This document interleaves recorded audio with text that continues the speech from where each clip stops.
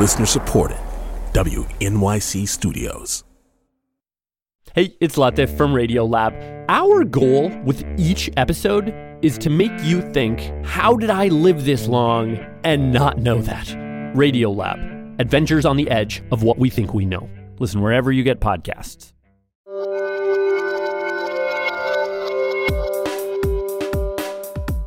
I'm Melissa Harris Perry. This is The Takeaway, and it is good to have you with us on our politics show.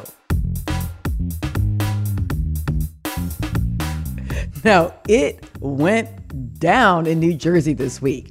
On Tuesday night, Democratic incumbent Governor Phil Murphy debated Republican challenger Jack Ciattarelli in the final debate of the New Jersey gubernatorial race. There are only 2 candidates running for office, but 3 opponents showed up at the debate: Murphy, Ciattarelli, and the crowd.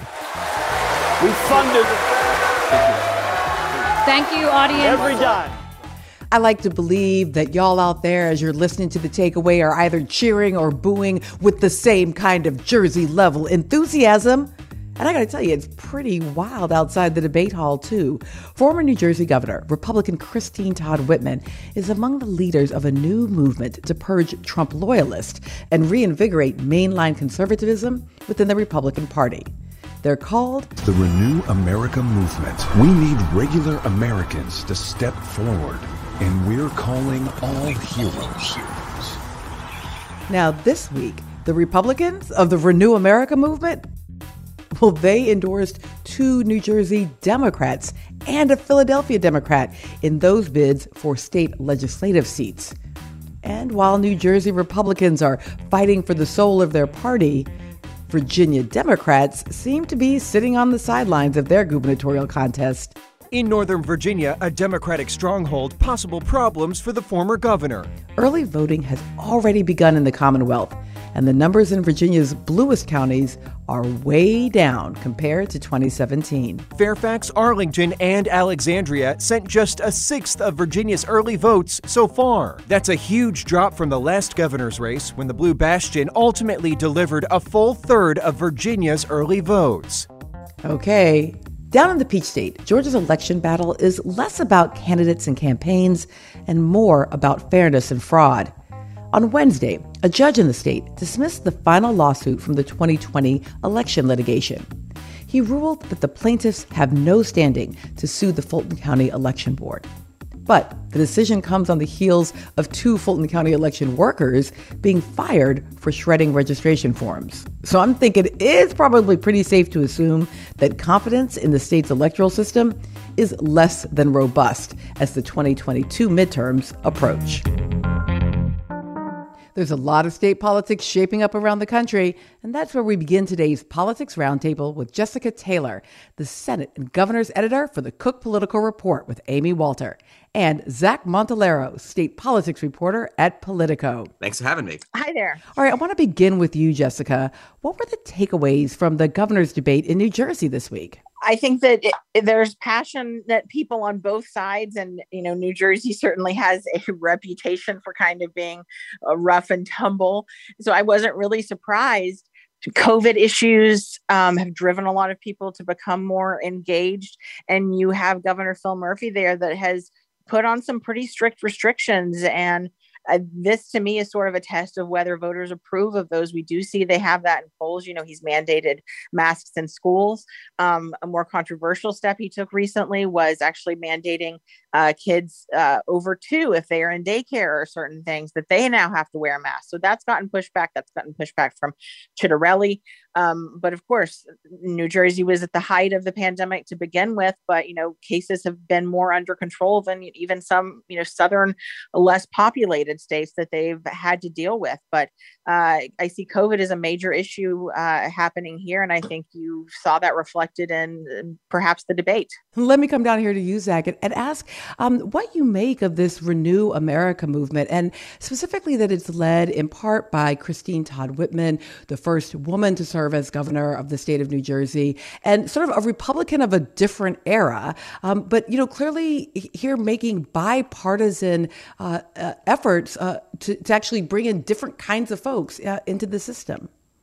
Yeah, I am broadly relatively skeptical of the, anti-Trump wing of the Republican Party.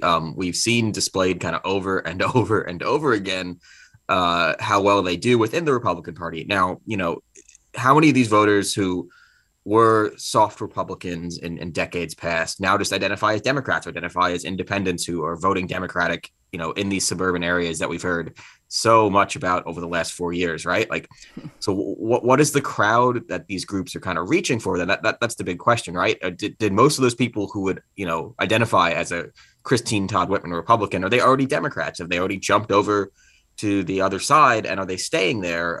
I tend to believe that at this point, the suburban shifts are we've seen the shifts in the suburbs of the last 4 years of the last decade, whatever you want to call it, and these groups with people who were former Republican elected officials are really the folks without a home at this point. And yet that sort of that dynamic of a Republican Party like the New Jersey Republican Party, which to be clear is quite different than Republican parties in other parts of the country, that dynamic that there was booing and cheering and the kind of almost Trump rally-like atmosphere at that New Jersey gubernatorial debate. Zach, does that tell you something about the fact that there is still this acrimony, despite the fact that you've got these, like, I guess we're going to call them politically homeless Republicans in the state? Yeah. I told me I grew up on the right side of the Hudson River. I'm a native New Yorker, so glad to be from New York and not New Jersey. No, but I think that's just, I don't want to call it par for the course for tri-state area politics, right? But, we New Yorkers, New Jerseyans, certainly a little bit more willing to share their opinions about what they think about their politicians. There was that ad from Governor Murphy, and I think it was only online this week, just kind of poking fun how his opponent, when he was, I think it was city council, when he held a local office, tried to ban swearing, right? And only in the tri-state area, only in New York, only in New Jersey is that probably a bad thing. Yeah, I'm pretty sure it's already banned down here in North Carolina where I live. Everyone's very polite. Like, oh my goodness, it's about as bad as it gets. Yeah. So, I think it's just a different kind of atmosphere that, that us New Yorkers, New Jersey, folks in the area carry themselves just a little bit differently. I don't know if that's any sign of increased acrimony in the state or not. I think that acrimony is already built in. So, I've just been talking about the ways that Republicans in New Jersey might be different, but it's also true that Democrats are a bit different there. In part because there is that long tradition in the tri-state area around the strength of policing, firefighters, first responders. And I'm wondering if Murphy's positions on civilian review boards and also some, additional sort of tightening around local police departments might actually alienate some of the potential Democratic voters who could support Murphy. That's the big question with not just Governor Murphy, but a lot of Democrats is, as the parties realign and shift, how do you hold on to those sometimes thought of as blue collar jobs? I don't necessarily know that a New York area police or a firefighter has much in common with somebody who works, elsewhere and to consider themselves blue collar. But how do you hold on to those blue collar jobs while also the increasingly suburban, tilt of these parties? New Jersey, very famously, is a lot of suburbs to New York City. It's striking that balance between, can I reach these voters that Democrats have traditionally talked to, blue collar union workers, and while, pushing different social messages that are more in tune with some suburbanites. So, Jessica, why don't we just wander on down the East Coast a little bit to Virginia? I'm wondering what you make of these sort of low numbers that we're seeing with the early voting. Zach and I have just been talking about the suburbs, and obviously Northern Virginia, which in many ways is DC light. They seem to be not turning out in the same numbers that we've seen in previous state elections. Yeah, I mean, this is a bit surprising to me because I actually live here in Alexandria. And I mean, there's a lot of local elections going on, too, that normally I think would be a bigger driver. You would have people more coming out. Certainly there's plenty of signs and things out, but we aren't seeing that in the numbers yet. I mean, there's still a little over 2 weeks, certainly. Virginia, they just made it easier to early vote right ahead of the pandemic, of course. Before you had to have an excuse. So, maybe voters aren't as used to requesting those. In a way, I think it's still sort of more of a tradition of going to the polls here in Virginia, aside from the pandemic. But I mean, this is not encouraging to Democrats, certainly. I mean, I'm not saying it's, a 5-alarm fire yet, because we have to wait and see. But that complacency is always, this is the biggest threat to holding this seat, which, again, as I mentioned, this is a seat that Biden won by 10 points. But as we see his numbers sort of crater nationally, one poll yesterday showed them sort of rebounding in Virginia and McAuliffe having a little bit more of a comfortable lead. We'll see if that was more of an outlier or if other polls are continuing to show it close. But that's sort of where you were seeing Democrats and McAuliffe making this argument in the last few weeks that if you stay home, you could have a Republican. But a similar argument was made, of course, when we were seeing sort of lower numbers coming in the California recall. Now, they had a step taken out for them because every voter there got a ballot mailed to them. So much easier to just do that when you don't have to request it, go anywhere, different things. Democrats here in Virginia are going to have to convince them it takes a little bit of work to vote. You still got to go out and do this. But I think voters are frankly exhausted after the past 4 years, 5 years. Here in Virginia, we vote every single year as well, so it can get exhausting. And you're seeing McAuliffe sort of bring in the big guns. I'm going this weekend. He's campaigning with Stacey Abrams in Northern Virginia and the Hampton Roads area in Virginia Beach. Next weekend, he's bringing in probably the biggest name you can get here, Barack Obama. He has said he will campaign with Biden. There's been a bit of a question of that as his numbers have of course fallen. We don't have a date for that yet. And so their argument that they've got to make is you have to come out. You can't just sit this one out. But we do see, and a reason why we rate this race as toss-up right now is because the enthusiasm is on the Republican side right now. And that's a big worry for Democrats. Yeah, your point about voter fatigue, just sort of in general in Virginia, I absolutely get, having grown up in Charlottesville. I'm not sure I knew there was a thing called an election year. It just seemed like elections were like dinner time, right? They're just like a constant part of life. But I am, it is still true though, Zach, that for example, we typically in any election that is an off year, so off presidential year, but especially in Virginia where they are off even the midterm cycle, that tends to benefit Republicans, right? Because it tends to reduce turnout. Hasn't always been true in the Commonwealth though. So I'm wondering if this just looks like regular cycle to you, or if there's something specific about 2021. Yeah, I mean, I think the big thing with Virginia is that we've heard this a lot from Governor McAuliffe, too, is that the candidate who is running against the party in the White House has almost always won the Virginia gubernatorial race for the last several decades. The one exception to that is Terry McAuliffe in 2009, rather. Did I get that right? The one exception to that is when Governor McAuliffe won the first time he ran for office. That Obama was in the White House in 2013. There we go, and he won. So, if he was to win again, it's cutting against the historical norms. And I think that more than anything is kind of what's going against him, is that Virginia has been that swing state. So, Jessica, let's stick with Virginia for just a second. Not only are there these big statewide races going on, but all 100 seats in the State House of Delegates are up for bids. Most of them are contested. And Democrats have definitely used their 10-seat majority to pass some pretty sweeping progressive legislation, at least relative to Virginia, in recent years. Do you think that boldness is going to be rewarded or punished or just ignored in this election? I think we're not sure yet. Certainly it's created some backlash among conservatives, and you are seeing, I think, some people get activated and motivated. And the state house is very much in play. And I think the question is too, and this is the argument that Republicans in for the House of Delegates are making, and then Terry McAuliffe, the Republican nominee for governor, is making, is that there needs to be a check in Richmond. So this is what Democrats' challenge is that not only do they have full control of Washington, of course, and I do think also because Virginia and Northern Virginia, especially so close to Washington, I think the gridlock in Congress and not getting an infrastructure or social programs bill like Biden and Democrats want to point to, that gridlock, I think, is hurting too. And then when you have Democrats in control of Richmond too, I think that that factors in voters' minds as well. So education issues, I think, is one of the biggest things that we are seeing Republicans try to use here. I went to a Youngkin rally yesterday in Warrenton, which is in Fauquier County, sort of on the exurbs. It's a pretty conservative county, but you have other counties that have sort of really switched over the Trump years.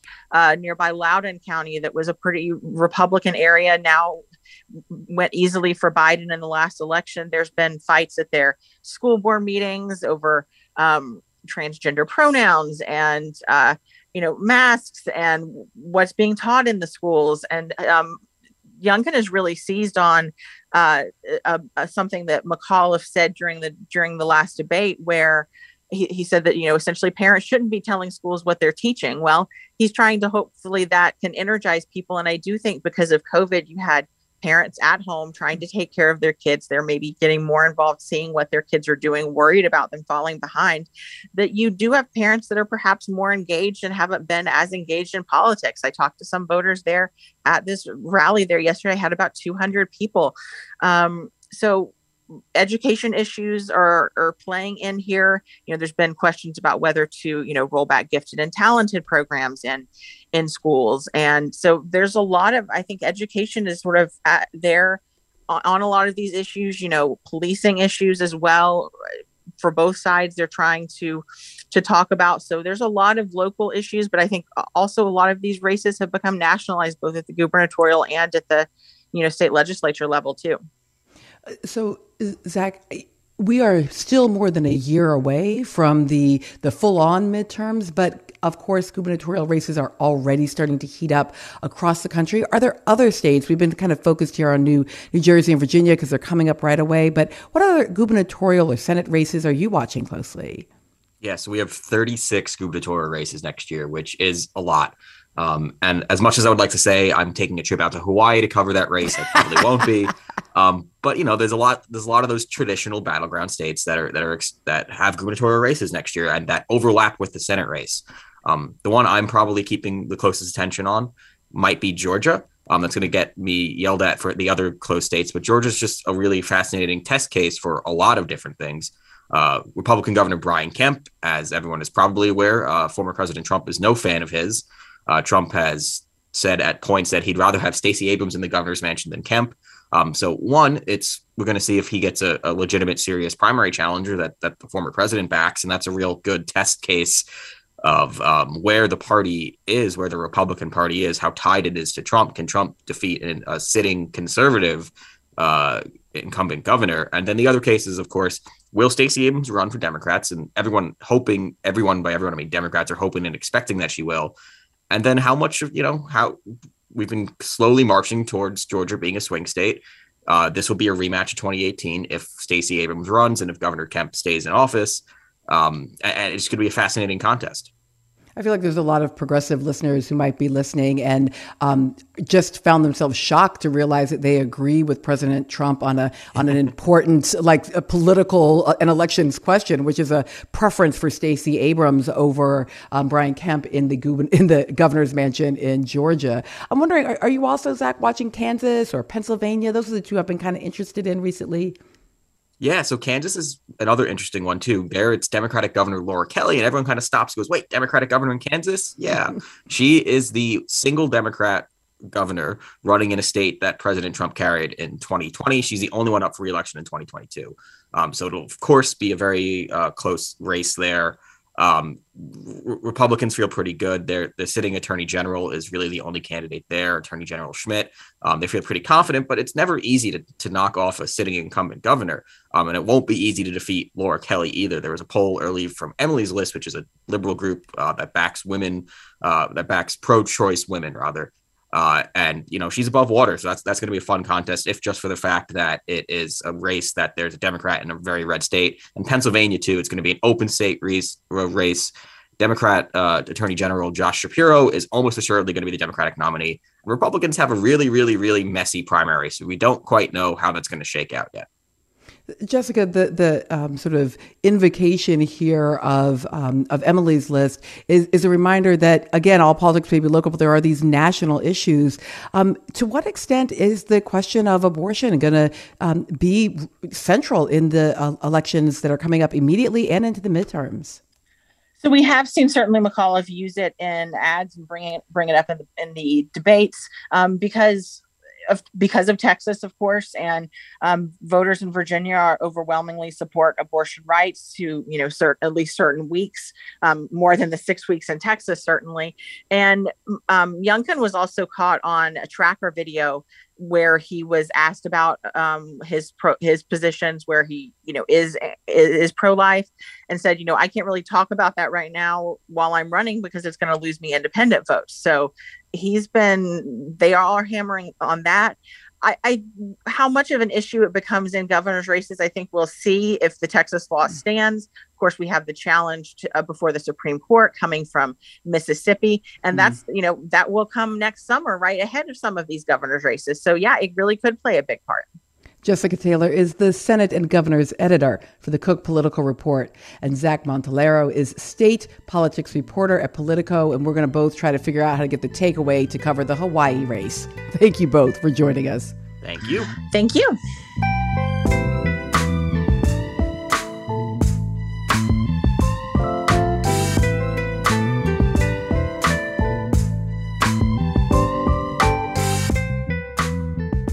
The 2020 census was a bit of a mess. There were serious concerns from the start about the quality of the count. And according to two new analyses, the census may have dramatically undercounted Black people across the country. According to one of the reports, the Black population could have been undercounted by a rate 3 times as high as the undercount 10 years ago. For more on this, we're joined now by Mark Morial, who is president and chief executive of the National Urban League and a former mayor of New Orleans. Mark, it's great to have you with us. It's so great to be with you. Thank you for having me. So let's go on back to the beginning when advocates like you and so many others were saying that there were likely to be challenges. What were the key problems, even at the start of the census? At the start, we assembled a group called the Black Census Roundtable, which worked in conjunction with an entire coalition of people who wanted to ensure that there'd be a complete, full, and accurate count, and that hard-to-count communities that have historically been undercounted would be emphasized in this count. The concerns were early on that the focus of the advertising campaign was not sufficient to really reach the undercounted communities or the, let's say, hard-to-count communities. We also had concerns that census cut back by 50% the local offices where people could go in and pick up a form, or a person could go sign up to become a census enumerator or door knocker. Those were early concerns about the plan for this census. Now, as the census evolved, COVID hit. And when COVID hit, I knew we had a larger problem. There would be a larger problem with the census. So we urged the Census Bureau to double down, pause the census, but use the time to, if you will, modify its plan to ensure that people would be fully counted. And that included a suggestion that they extend the deadline for people to be able to sign up. We also had concerns, and this is important. The way the census works is there's a initial stage where people had an opportunity to fill out the form online, a second stage where they had an opportunity to fill out a form by paper, and a third very important stage, which is where enumerators or door knockers go out all across the areas that have not yet responded to the census, or homes that have not responded to the census, to get a response. I think in this instance, that third phase may have fallen substantially apart for many, many reasons. And we raised those concerns. And then we were alarmed that after the census extended the time, Trump administration officials got involved in it and the time was cut back. That led to a federal lawsuit that we filed with a number of other plaintiffs, including a number of cities, to force the census to extend the time further. We won that case both in the district and appellate courts, but ultimately the Supreme Court allowed the census to end the count early. all of the signals, all of the flags, all of the concerns were there throughout that there would be an undercount. So I'm not surprised. I mean, I'm highly, highly peeved that census did not take the additional steps. And when I say census, the professional staff at the census is excellent, and they were urging that these steps be taken. I think they were overruled from the top. I think you'll probably find that the White House interfered and sought to politicize this census as they did from the very beginning with the attempted addition of the citizenship question. All right, so you've laid out for us how this happened, or at least in part how it looks like it happened. Why does it matter? It matters to everything when it comes to political power and economic power. The census is the fundamental, if you will, foundation of reapportionment and redistricting all across the nation.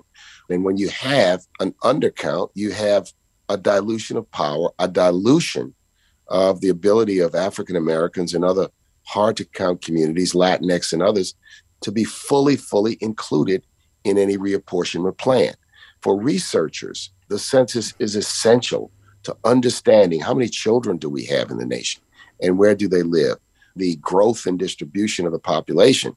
And then for the federal government, it's used to decide how many important programmatic dollars are distributed, not only amongst the states, but also by states for the distribution of formula dollars within a state. And this census did not accurately and fully count the American people. And these originalists on the Supreme Court, who typically are quite concerned, right, conservative members of the court, quite concerned with original intent. And yet one of the sources that you've located for us here in how this undercount happened was a decision by the court to go ahead and end the count. The Supreme Court is less about original intent and more about conservative philosophy. The idea that in COVID, the court would not require the Census Bureau to extend the time period for as long as is necessary for them to stand up and knock on every door that had not been counted 6 or 7 times as they intended to do. We know not now whether they even knocked on every door. We know not now whether they hired all of the enumerators, because typically with the census, transparency is a difficult thing. So we are asking for congressional hearings so that there be some transparency. We're asking census to release their own undercount report and not delay it. Very important that there be transparency as to what happens. There be an examination and a look back because of the concerns, not only that this undercount occurred, but that there was political interference. And that's an important thing because traditionally, no matter who the president is, the Census Bureau have an opportunity to fully do what is necessary to ensure a count. We're talking about midterm elections that are likely to happen under these districts that will be apportioned and redistricted based on what may be a faulty census here. Is there any way to fix it? Well, there are states, I believe, that who are looking at ways to use a more accurate set of numbers for their own state legislative redistricting.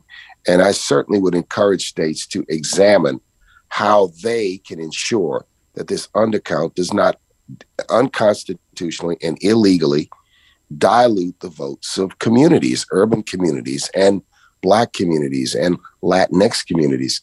Secondarily, it's clear there will be a round of litigation challenging many congressional district maps and state legislative maps. But let me point this out.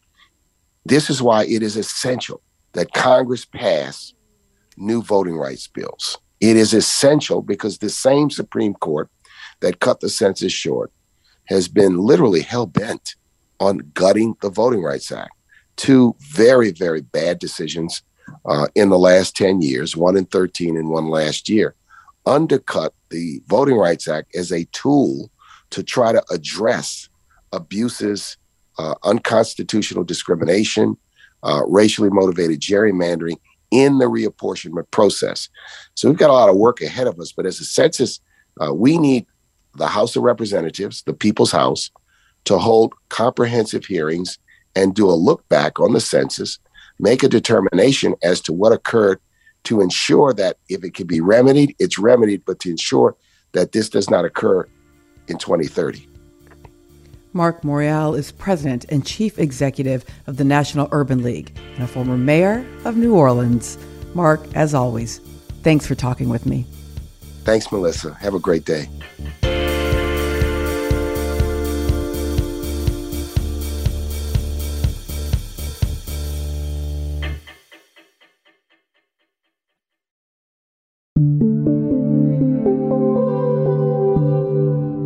I'm Melissa Harris Perry, and this is The Takeaway. It's good to have you with us.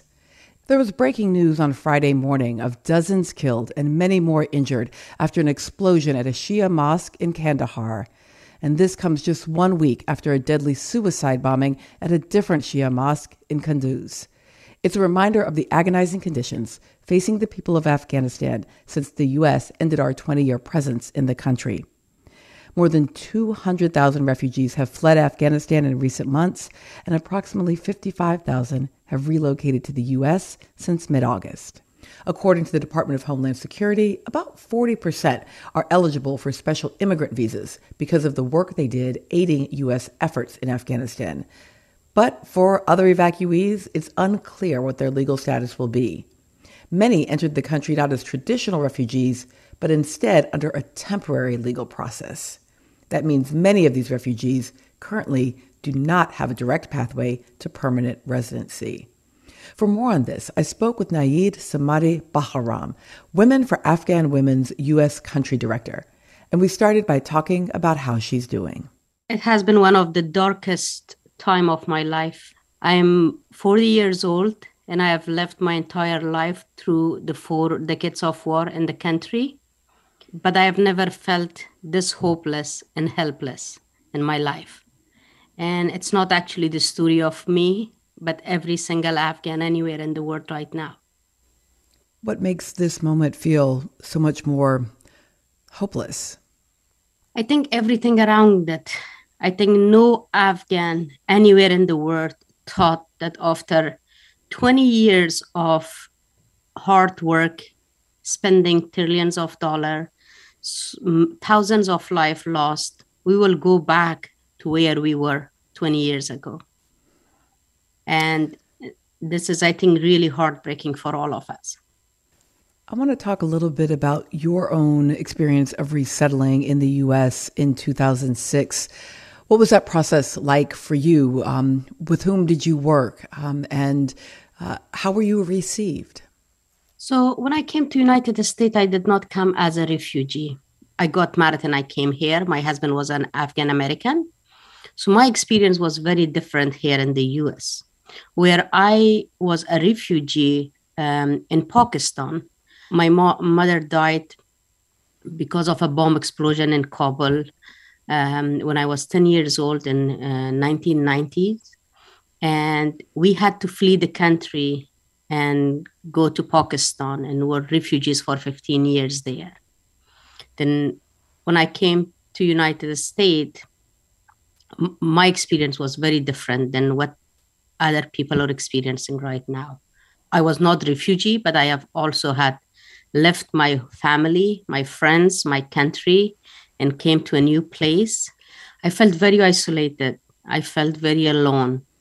And the reason why I am here today is because I wanted to look into an organization that worked with the Afghan community. And I found out Women for Afghan Women, the only one in the East Coast. So I went and I offered volunteering. And it has only been 6 months that I was in the state. And I was very homesick, very homesick. And that's where I found a home away from home with this community here in the U.S. And tell me about the work that Women for Afghan Women does in the U.S. and particularly in New York. We have educational programs that provides English as a second language classes for women, and we have preparation for citizenship test classes as well as preparation for getting your driving permit test. Every year we have between 180 to 200 students through our educational programs. Majority of them are Afghan. but we also have non-Afghan students. We have a youth leadership program under our education umbrella that have girls and boys leadership program. Our focus is on youth leadership and welcoming these kids. Majority of them are immigrants or a few first generation, welcoming them to United States, but also teaching them some of the cultures and customs that are very different from Afghanistan through this the leadership program, but also working with them on their leadership skills. And we have another program that's Youth Rising program, that those are a youth ages 16 to 20-year-old, and we work on college and career readiness. Majority of these girls who go to college are the very first to go to college in United States or in anywhere. So we work to make sure that they understand the system, they understand how to apply for colleges, and making sure that they do not drop out of school just because there is no one to guide them to get into the next step. This was all our educational program. And then we have legal services. We have immigration attorneys who serve the community with any immigration legal needs. We also have case management that we provide casework to family members who need anything from, for example, SNAP, housing, Medicaid, Medicare, from that to also any other need that's a woman or a family has. We obviously, majority of our work also is with the victims and survivors of domestic violence. We do a lot of education around sexual assault, dating violence, and domestic violence. But we also work with individuals who are survivors of violence. And obviously, you've been doing this kind of work. The organization's been doing this kind of work for many years. But again, if we go back to what we were speaking of in the beginning, sort of how this moment feels different, how has the work changed over the past few months since the U.S. left Afghanistan? I'm sure you know that we are the largest women rights organization inside Afghanistan, and we have over 1,200 staff who are still in Afghanistan. So when things change in Afghanistan, our entire focus was how can we get our high-risk staff to safety. But beside that work of getting people out for safety, which unfortunately we were unsuccessful to get anyone out through the emergency evacuation, but our work here also tripled because the community has gone through a lot. Any of us here has family back home, including myself. We still have family, we still have friends, we still have relatives that we are panicking about their safety. And our work tripled. Everybody would have called asking, how can I get my family out? How can I help people there? So we have hired a full-time immigration attorney to be just working with the community on those cases, especially those who need on humanitarian they need to apply for humanitarian parole, or those who want to do family reunification and do family petitions. We also have seen a lot of issues with mental health because this situation brought back a lot of trauma to many Afghans. So we are in process of hiring a full-time mental health counselor who will be available not only for people who are here, but also for the refugees that we will be welcoming in the next few weeks. We are working with partner organization to make sure that we get enough pro bono attorneys and mental health counselor who understand the language and can be of service for the community. I so appreciate your point about the need for mental health, the need for social support, even the language you used of finding a home away from home after having left so much. I'm also wondering what other kinds of direct services and supplies are necessary, particularly for people who are coming as refugees, things that maybe folks haven't necessarily thought about in terms of the kinds of needs that these women and their families have. I want to mention to all our listeners that Afghans who have left during this emergency evacuation did not bring a thing with them. They might only have a small 7 to 8 pound backpack with them. And they didn't even have access to their bank accounts when they left. The banks were frozen when they were leaving Afghanistan, and people has nothing. So they're starting from zero right now.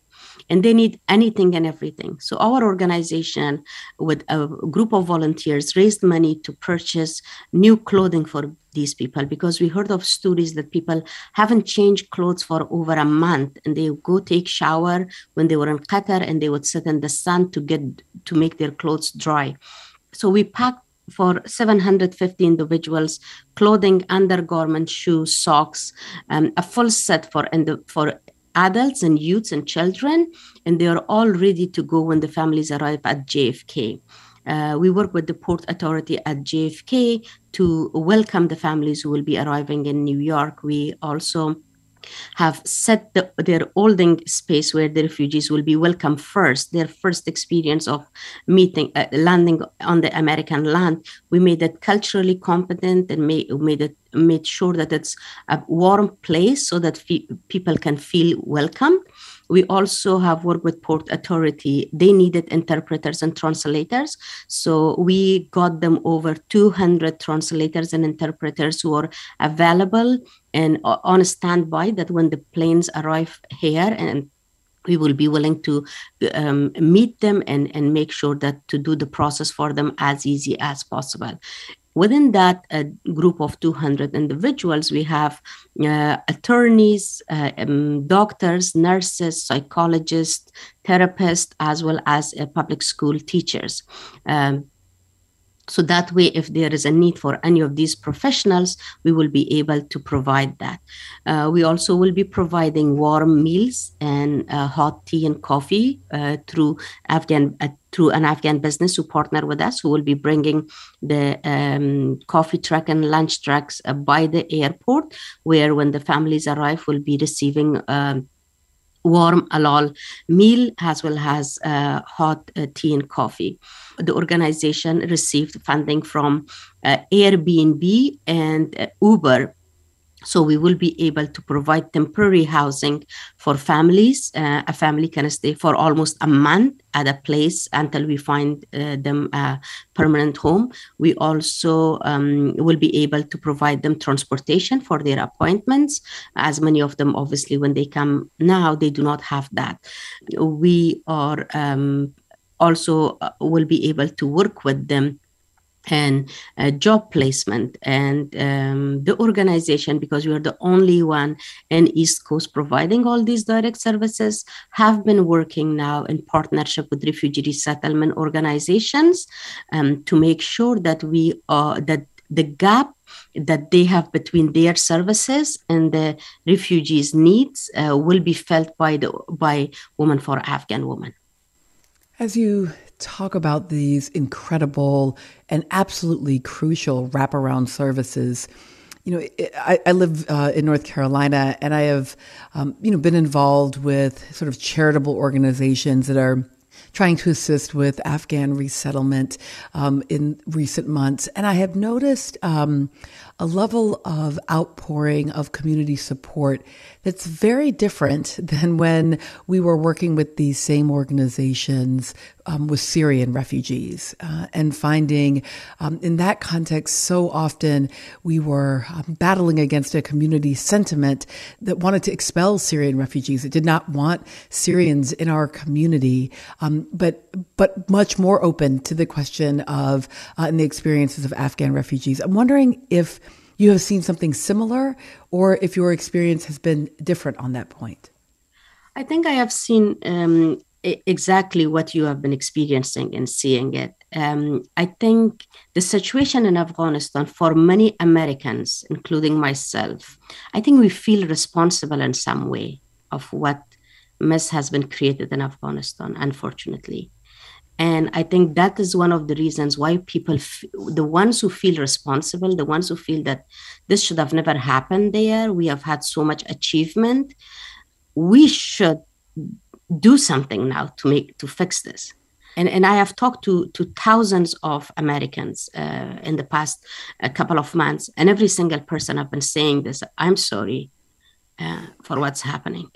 And I know it's not an individual's mistake. It's not one or the other's mistake, but I think a lot of Americans feel that way about Afghanistan right now. And especially, I'm sure you have seen the outpouring support of the veterans getting their interpreters and translators out of Afghanistan because they feel responsible.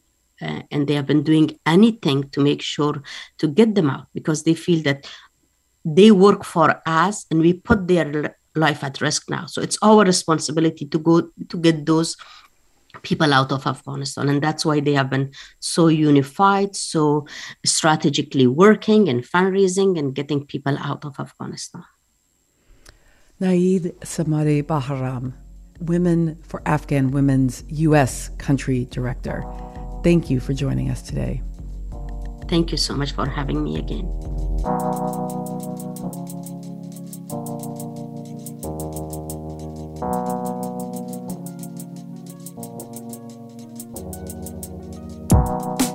That's it for today's show. And remember, if you missed anything or you want to listen back again, you can pop on over to thetakeaway.org. Or even better, subscribe to our podcast and never miss another segment. I want to send a big thank you to Team Takeaway for all the hard work this week.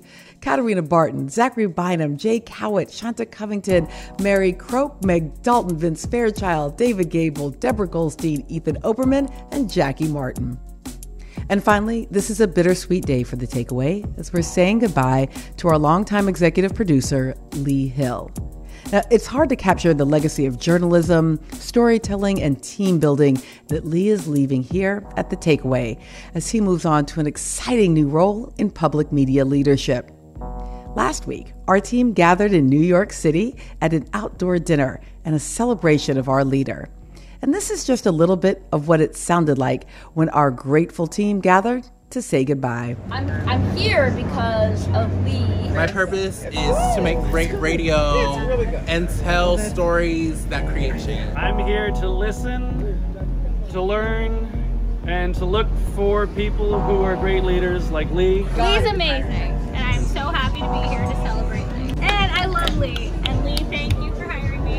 I'm here to celebrate Lee for being a radical force of empathy and equity in public radio. Yeah! I mean, they were reporting on like gaps in justice, gaps in wealth, gaps in situations that I really wanted to report on. And I just love being part of the team. Other thing about Lee is he was there for me at when some really personal stuff went down. He was a great support. Light and truth. I love you, Lee. Because the story with Lee that begins with, I shouldn't tell you this, but it's the best story there is. Yes. And I just came for a little bit more of that. I'm going to miss you, Tara. Thank you, Nancy. And you're listening to The Takeaway. Joining me today to explain how we got here and what's ahead. So we're going to take some time today to talk about hope and resilience and those things that got us through the collective trauma. If there's no other thing you know or do tonight, get to know someone who you did not know before you came. And that's it. Thank you, Lee Hill. And thanks to all of you for listening. I'm Melissa Harris Perry. This is The Takeaway. Let's talk again on Monday.